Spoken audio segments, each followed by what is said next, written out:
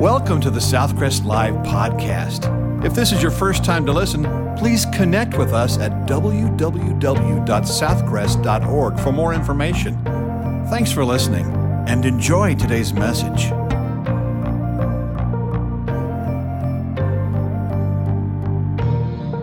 We are going through the Bible, and if you have read Leviticus, Numbers, and Deuteronomy this week, you're going to feel like you're on vacation this coming week. You only have 24 chapters in the book of Joshua. Open the Bible to book of Joshua. We began the historical books, not hysterical, historical books. We're going to look at chapter 2, not verse 2, but chapter 2. You can break down Joshua into three parts. The first 5 chapters, crossing the river into the promised land. The second part of chapter 6 through 12 is conquering the Canaanite land, conquering the enemy. And part 3 is chapters 13 to 24, claiming all of the inheritance. And you should have some breakdown for you on that sheet that we gave you. But I want you to understand that Joshua is a book where they're going into the promised land. There are no direct messianic prophecies in the book of Joshua. However, Joshua, Jesus, the same name, Hebrew, Yeshua, Jehovah is our salvation. You see Jesus pictured in Joshua as a type because he leads the people from the law or from the old wilderness into the promised land. Jesus has led us from the law into the new covenant with him. In chapter 5, you see Joshua encounter the captain or the commander of the Lord's army. I believe personally that is a pre-incarnate visit of Jesus to Joshua. There are several instances like that, like when the three, I started to say the three hot Hebrews, Shadrach, Meshach, and Abednego. They weren't hot at all, actually, but the fourth person with them is a picture of Christ in there. But what you're going to see today, I'm trying to show you how the thread of redemption runs through all the Old Testament, and especially pictures Jesus. Today, you're going to see a scarlet thread by a lady named Rahab. I want to read in chapter 2. Now Joshua the son of Nun sent out 2 men from Acacia Grove. Shittim means the stream of the acacia trees, to spy secretly, saying, "Go view the land, especially Jericho." So they went and came to the house of a harlot named Rahab and lodged there. And it was told the king of Jericho, saying, "Behold, men have come here tonight from the children of Israel to search out the country." So the king of Jericho sent to Rahab, saying, "Bring out the men who have come to you, who have entered your house, for they have come to search out all the country." The woman took the 2 men and hid them. So she said, "Yes, the men came to me, but I did not know where they came from. And it happened as the gate was being shut, when it was dark, that the men went out. Where the men went, I do not know. Pursue them quickly, for you may overtake them." But she had brought them up to the roof and hidden them with the stalks of flax, which she had laid in order on the roof. Then the men pursued by the road to the Jordan to the fords, and as soon as those king's men who pursued them had gone out, they shut the gate. Now before they lay down, she came up to them on the roof and said to the men, "I know that the Lord has given you the land, that the terror of you has fallen on us, and that all of the inhabitants of the land are faint-hearted because of you. For we have heard how the Lord dried up the water of the Red Sea for you when you came out of Egypt, and what you did to the 2 other kings of the Amorites who were on the other side of the Jordan, Sihon and Og, whom you utterly destroyed. And as soon as we heard these things, our hearts melted. Neither did there remain any more courage in anyone because of you. For the Lord your God, he is the God in heaven above and on earth beneath. Now, therefore, I beg you, swear to me by the Lord, since I have shown you kindness, that you also will show kindness to my father's house and give me a true token or a pledge of assurance, and spare my father, my mother, my brothers, my sisters, and all that they have, and deliver our lives from death. So the men answered her, our lives for yours, if none of you tell this business of ours. And it shall be, when the Lord has given us the land, that we will deal kindly and truly with you. Then she let them down by a rope through the window, for her house was on the city wall. She dwelt on the wall. And she said to them, get to the mountain, lest the pursuers meet you. Hide there 3 days until the pursuers have returned. Afterward you may go your way. So the men said to her, we will be blameless of this oath of yours, which you have made us swear, unless when we come into the land, you bind this line of scarlet cord in the window through which you let us down, and unless you bring your father, your mother, your brothers, and all your father's household to your own home. So it shall be that whoever goes outside the doors of your house into the street, his blood shall be upon his own head, and we will be guiltless. And whoever is with you in the house, his blood shall be on our head if a hand is laid on him. And if you tell this business of ours, then we will be free from your oath, which you made us swear. Then she said, according to your words, so be it. So she sent them away, and they departed, and she bound the scarlet cord in the window.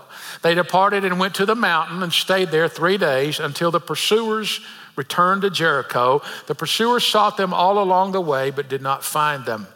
So the 2 men returned, descended from the mountain, and crossed over. And they came to Joshua, the son of Nun, and told him all that had befallen them.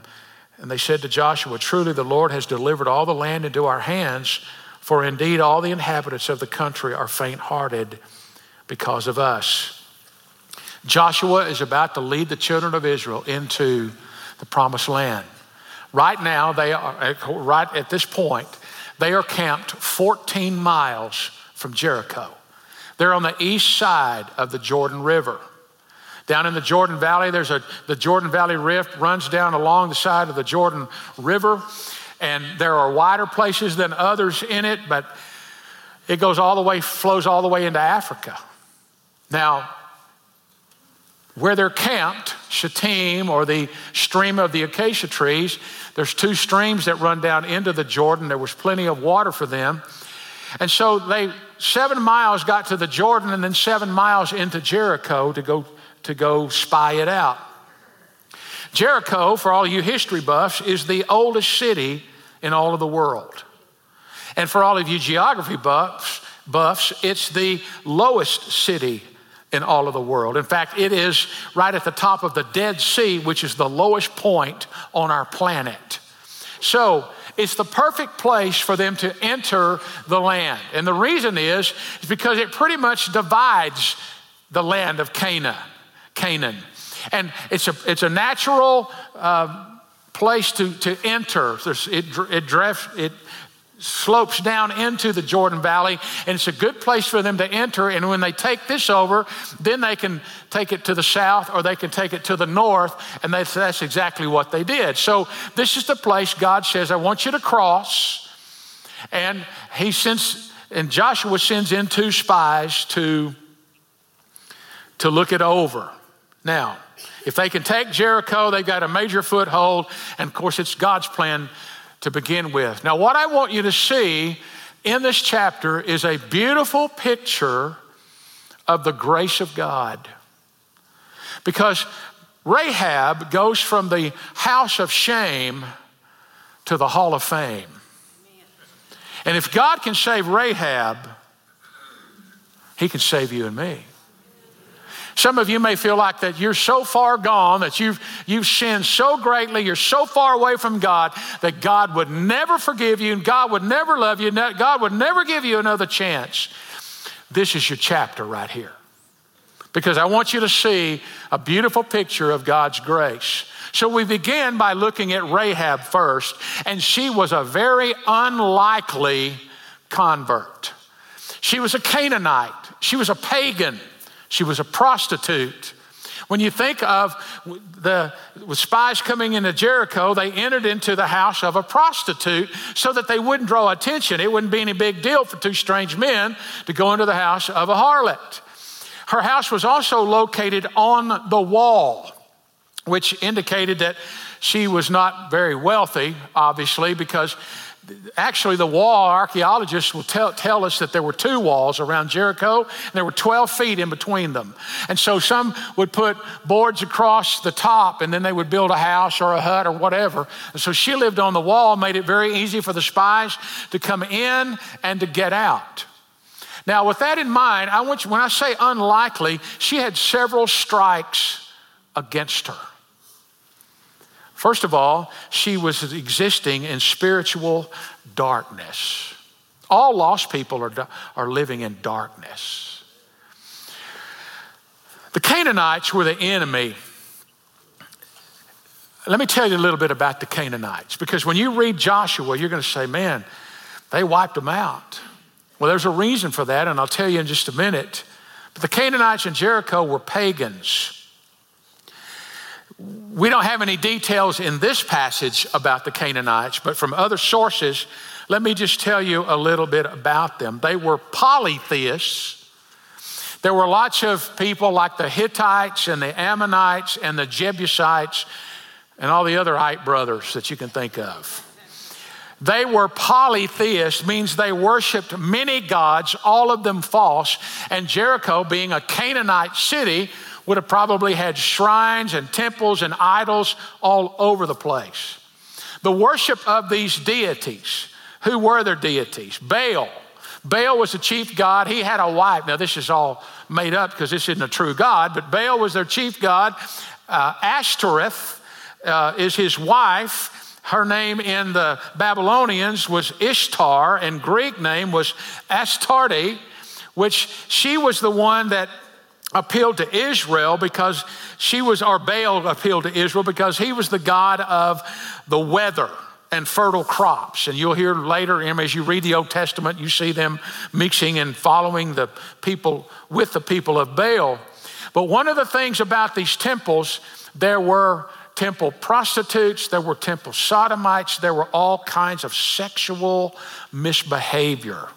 When they worshiped, it was basically just one big orgy. They also were barbaric. Many of them, if not all of them, but many of them killed their firstborn child, sacrificing it to one of these gods. Archaeologists have found jars containing the remains of children and newborn babies who've been sacrificed to Baal. So you can think of all of the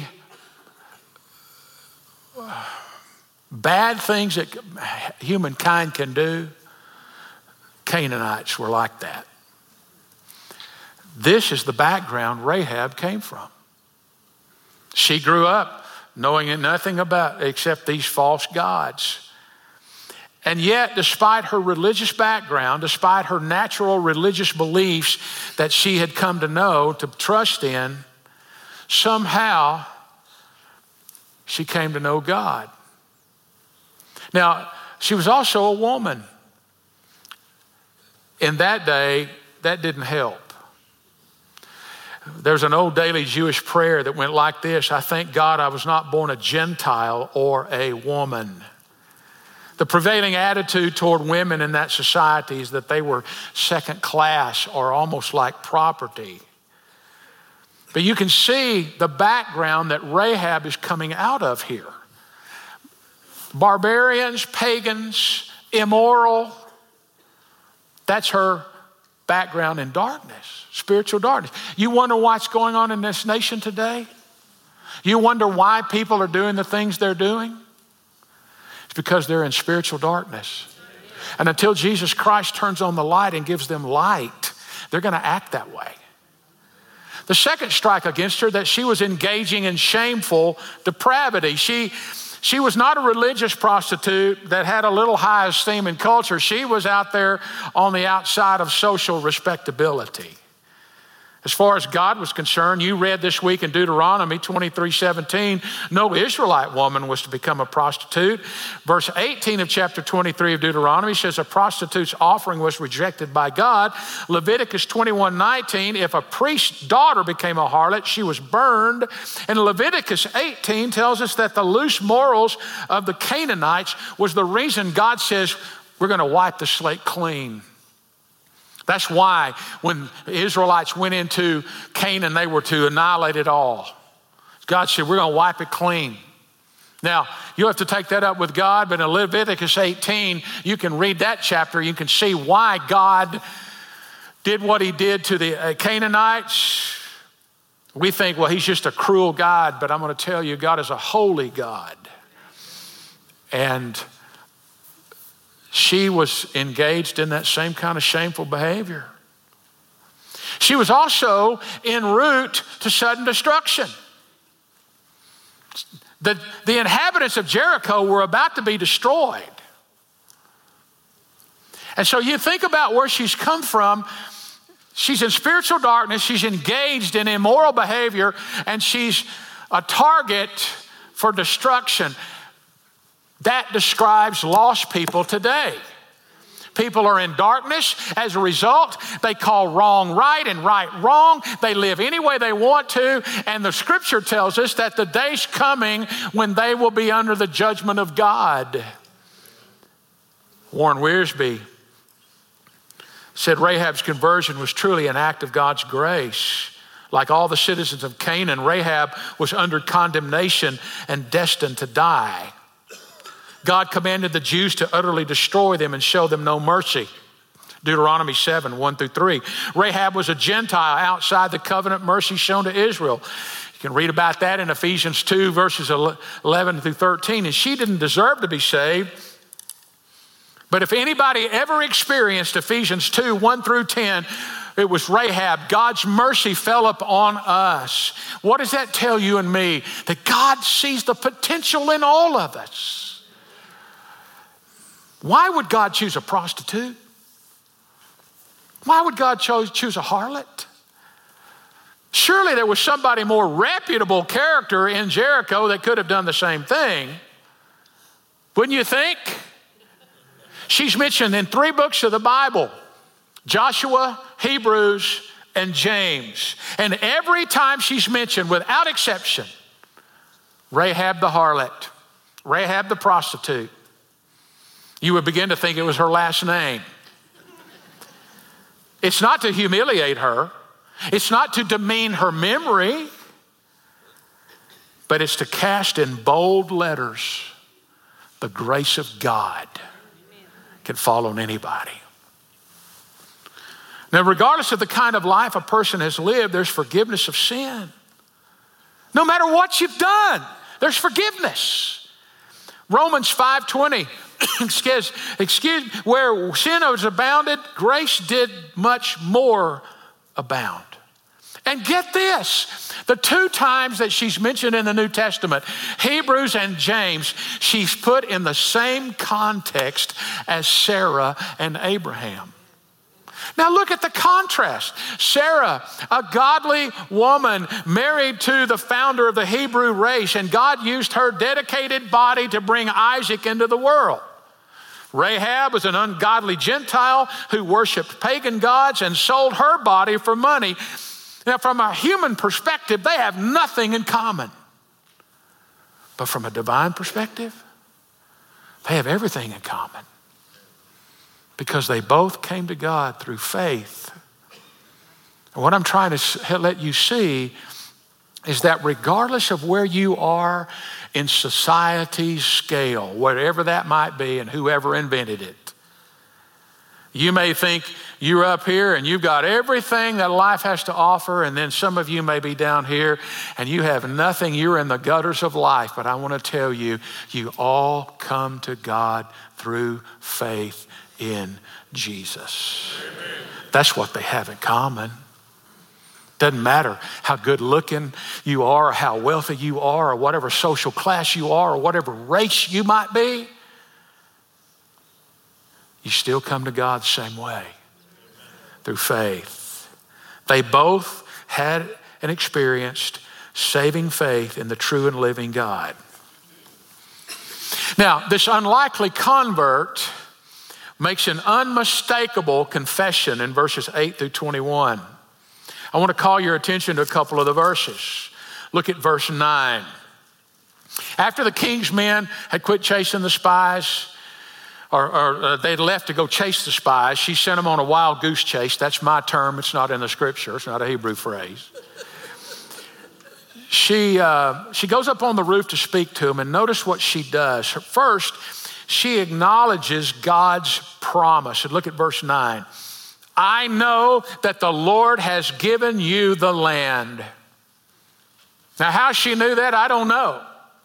And then it says that the terror of you has fallen on us. That word us does not mean just the inhabitants of Jericho. It means all the Canaanites all throughout the land. She acknowledges the promise of God. Then she affirms God's power. Look at verse 10. For we have heard how the Lord dried up the water of the Red Sea for you when you came out of Egypt. How long ago did that happen? How long did they wander in the wilderness? Okay, 40 years ago, she said, we heard what happened to you in the Red Sea. We heard how God dried up the Red Sea and you came across out of Egypt. 40 years ago. And all the Canaanites heard about it. And now you've got several million Israelites walking around out here about to come into the land, and they're all afraid. But she said, we saw what your God did for you. We heard about it. And then notice she mentions the Amorites in verse 10.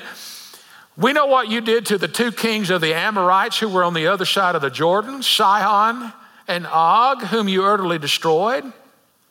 When Moses was leading the children of Israel out in the wilderness, he tried to go through Edom, and the king of Edom wouldn't let him through.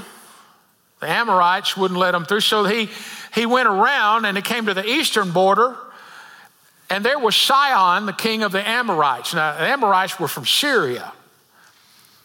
And when Sihon also refused passage, there was a battle at Jahaz, and Sihon was decisively defeated by the Israelites, who captured all the cities and villages and lived in them for a while. Later on, that kingdom was divided between Reuben and Gad.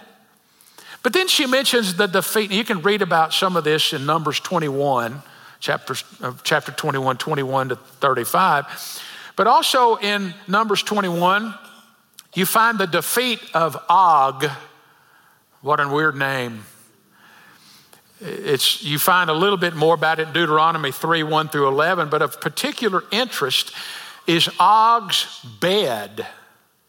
13 feet long, 6 feet wide. That's a big dude. He could have been one of the giants that maybe the spies saw 40 years ago.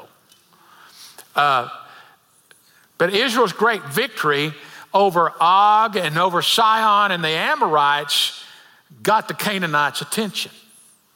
And she affirmed God's power. We know that your God, in fact, look what she says in verse 11. For the Lord your God, he is God in heaven above and on earth beneath. And then beginning in verse 12 down through verse 21, you find her appeal. She appeals for God's protection and preservation. What I want you to see is that God can deliver you from your past. In fact, she goes from a call girl to a converted girl. Her life completely changed. Some of you may have tuned into this by accident. You may be watching and you're thinking, I wish I could get my life straightened out. I wish that God would forgive me. I wish God loved me. And folks, I want to tell you, God can deliver you from your past. In fact, have you ever thought about some of the people that God used? Jonah, he ran away from God. The disciples, they couldn't stay awake long enough to pray with Jesus. Martha was a worrier. Moses stuttered. The Samaritan woman had been divorced at least 4 times. Jacob was a liar. I mean, he picked some wonderful people, didn't he? And yet Paul says all of us have sinned and come short of the glory of God. There's none righteous, no, not one. I'm in that group. You're in that group. Until you come to understand that you're in that group, God cannot save you. A little girl had a collection of dolls, dozens of dolls of all descriptions. And it was obvious that her doll collection brought her a lot of pleasure. And one visitor in the home said, of all of these dolls, which one is your favorite? She said, just a minute and I'll show you. And she went into her closet and she brought out a doll that Goodwill would not even take. It was missing one eye. It had lost most of its hair. The head was hanging onto the neck by a sliver of plastic. The dress was old and dirty and one shoe was missing. The visitor said, why do you love this doll so much? And she said, because if I didn't, nobody would. That's God. You may think nobody loves you. You may think you're too far gone. You may think you've sinned too greatly. But I want to tell you, God still and always has loved you. Now, she had to fulfill 3 conditions. So there's an undeniable conduct here. Her faith in God is shown by what she did. She didn't do it to be saved. Well, she did it as a result of what the spies said. This is what you're going to do. This is how you're going to be saved. She's first going to tie a scarlet, crimson, a red cord in her window. So when the Israelites come in chapter 6, they come into Jericho. When they see that red cord, it's going to prevent them from attacking there. She's going to be able to hide behind the red cord. Now, y'all see the picture of this? Because when the judgment of God falls one day on this earth, what are we standing behind? We're standing behind that scarlet thread, the blood on the cross. Jesus Christ paid for our sins. The blood was shed for the cross, and we are washed in the blood. As we sing about it, we stand behind him. His blood covers our sin. So she had to put this red cord to show that she was acting by faith. She also had to gather her parents and her brothers and sisters into her house, and they had to keep it a secret. And we know that she did because in chapter 6, verses 21 to 25, her life and her family was spared. She did exactly what was required of her. Hebrews 11:31 says, by faith, the prostitute Rahab, because she welcomed the spies, was not killed with those who were disobedient. Folks, I want to tell you something. When you give your life to Christ, there are side effects. Do y'all get tired of those drug commercials on television? My word. I would like to know who comes up with the names of those things. But they say, well, now you need to take this and tell your doctor, ask your doctor about this. And then it starts to list all those side effects while you're looking at these beautiful pictures or something to get your mind off so you're not listening to the side effects. Because if you listen to the side effects, you'll never touch that drug. Salvation has side effects. Changes your life. They're good side effects. When the Spirit of God comes into your life and lives in you, your attitude, your actions begin to change. But you don't get it unless you trust God in faith. But the side effects in Rahab's life is that she did exactly what she was supposed to do. 1 Corinthians 5:17 says, if any man is in Christ, he's a new creature. All things are passed away. All things have become new. You never stay the same when you come to Christ. Yeah, there's discipline in that life, but you don't stay the same. There was a man preaching on the street, and out there standing by him was an agnostic. You know, it doesn't take much to be an agnostic. You just don't believe in anything. There's no faith in anything. You become cynical anyway. This agnostic was standing out here heckling this man preaching the gospel. He said, "You're just dreaming. You're just dreaming. You're just dreaming." A little boy walked up to him, touched him on the side, said, "Mister, that's my daddy." And before he met Jesus, he used to come home drunk. He'd beat my mommy and me. We used to go hungry, and my daddy would not come home for days. But since he's met Jesus, he now loves us and takes care of us now. He's a good daddy. So, mister, if he's dreaming, don't you dare wake him up. And I want to tell you something. When you come to know the Lord, you're not dreaming. He changes your life. Sitting in church doesn't change your life. I hear people say, well, my parents made me go to church and I just don't believe in any of that stuff. Well, you better start believing it, because the scripture is accurate and true. And real faith is shown in our action. You don't just pray a prayer and get baptized. It's a commitment of your life to Jesus Christ. The last thing I want you to see is the best part. You can't imagine the consequence. It's unimaginable. I want to read to you out of Matthew chapter 1. Now, you would have skipped over this because it's got those begats in it. Verse 5, Matthew 1.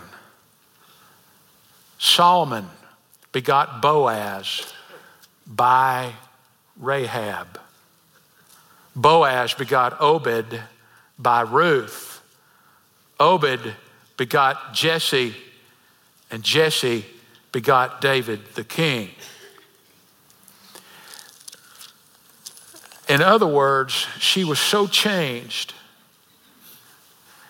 so transformed, she became part of the bloodline of the Messiah. She gave birth to Boaz, which was the great-great-grandfather of David the king. She's a harlot that became a hero. A citizen of Jericho became a citizen of heaven. A shady lady of Jericho became a shining star for the Jewish people. She was a lady who slept with the most perverted of Jericho, who later married a prince of Israel. She's not remembered for her harlotry, but her bravery. She isn't remembered so much for her profession as she is for her confession. Two true stories I want to tell you, and I'm done. Christina lived in a small, dusty village in Brazil. Her heart was empty. She felt like society had cheated her. She'd always heard about Rio, and she wanted to go there.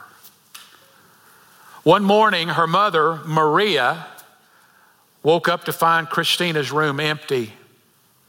She knew what Christina had done. She'd run away. And Maria knew immediately where her daughter had gone, so she knew what she had to do. She quickly threw some clothes in a bag. She gathered up what little money she had and ran out of the house. And on her way to the bus stop, she stopped in a drugstore to get one last thing: pictures. She went in one of those little photo booths where you close the curtain and it takes those black and white pictures. And all the money that she could spare at the time, she bought a bunch of pictures. Put them in her purse, and pictures of herself. And she took off on the bus to Rio de Janeiro. Maria knew Christina had no way of earning money, so she also knew that her daughter was too stubborn to give up. And when pride meets hunger, a human will do anything, some things that they never thought they would ever do. And knowing this, Maria began her search, looking in the bars and the hotels and the nightclubs, any place with a reputation for streetwalkers or prostitutes. She went to them all, and at each place she left her picture taped on a bathroom mirror, tacked in a hotel bulletin board, fastened to a corner phone booth, and on the back of each photo she wrote a note. And it wasn't long before Maria ran out of money, and she had to leave to go back to her village. And she got on the bus crying, knowing that she had not found her daughter. A few weeks later, Christina descended the stairs of a hotel. She looked tired, Her brown eyes no longer danced with youth, but spoke of pain and fear. Her laughter was broken. Her dream had become a nightmare. And 1,000 times over, she had longed to trade those countless beds for her secure pallet at home. Yet the little village was in too many ways too far away.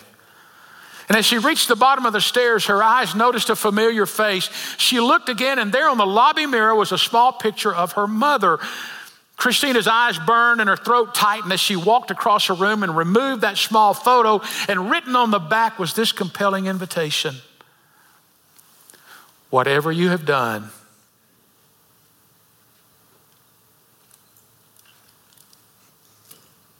whatever you have become, it doesn't matter. Please come home. And she did. That is the same message that God has for mankind. Whatever you have done, whatever you have become, please come home. Many of you may have heard the name Mordecai Ham. Mordecai Ham, in the back of the first part of the 1900s, was an evangelist, a very strong evangelist. In fact, Billy Graham was saved at one of the times Mordecai Ham was preaching. But Mordecai Ham had a meeting in Gonzales, Texas. J.P. Schofield, not Schofield, but Schofield, was there as he spoke to some prisoners. And in the audience was a man that had killed 4 men. And this man, this killer, had listened to Ham explain that Christ is a refuge for sinners of any and every stripe, and that the cities of refuge are a type of Christ, who is a haven of hope and eternal forgiveness for all who will flee to him. And right in the middle of the sermon, this man who had killed 4 men jumped up and shouted, "Saved! Saved! Saved!" Because right in the middle of that sermon, he had met Jesus. And Schofield was so inspired for the next day in the afternoon, he composed the words of this song. I found a friend who is all to me. His love is ever true. I love to tell how he lifted me and what his grace can do for you. Saved by his power divine, saved to new life sublime. Life now is sweet and my joy is complete. Say it with me, for I'm saved, saved, saved. That's what God can do for you. No matter where you've been, no matter who you are, no matter what you've become, if you will turn from your sin, ask God to forgive you, and trust Jesus Christ by faith. You can't please God except by faith. If you want me to prove there's a God, I can't do it. But you can't prove there's not either. It takes faith, trust in the Lord. Would you bow your heads? Lord, I pray for those today who need Jesus. No matter where they are, no matter what they've done, we pray that they would come to know you right now. If you don't know Jesus as your Savior, you can ask him to forgive you. You can ask him to save you right now. Maybe you need a church. Christians need a church. Christians are born again. Jesus gave his life for the church. You need to be part of a body of believers. This is the place maybe God says, come on. You're supposed to be baptized. It doesn't save you, it doesn't wash away your sin, but it's the first proof that you've really been saved. If you can't acknowledge Jesus Christ to other Christians, you're not going to acknowledge him at all. It's the first act of obedience. Jesus said, profess me before men. He walked 30 miles to be baptized. Lord, I pray you give people courage and fortitude to be baptized and not be ashamed. Quit making excuses. Lord, thank you for saving us. It's hard for us to imagine where we would be today had we not ever come to you as our Savior. I pray today for those that need Christ. If you're watching online, if you'll just simply click that connect button, somebody will help you. For those of you in this room, after we're dismissed, there'll be pastors here to pray with you, to help you. Maybe you just want to write it on that card and put it in the boxes by the doors as you leave, and we will call you and help you with whatever commitment. So Lord, today we ask you to change lives. In Jesus' name we pray. Amen. Thank you for listening to today's message. If you would like more information, to make a commitment, or to request prayer, please text the word podcast to 555-888. You can also connect with us on our Southcrest app or our website for complete worship services, or to plan to visit us in person. Thanks again for listening.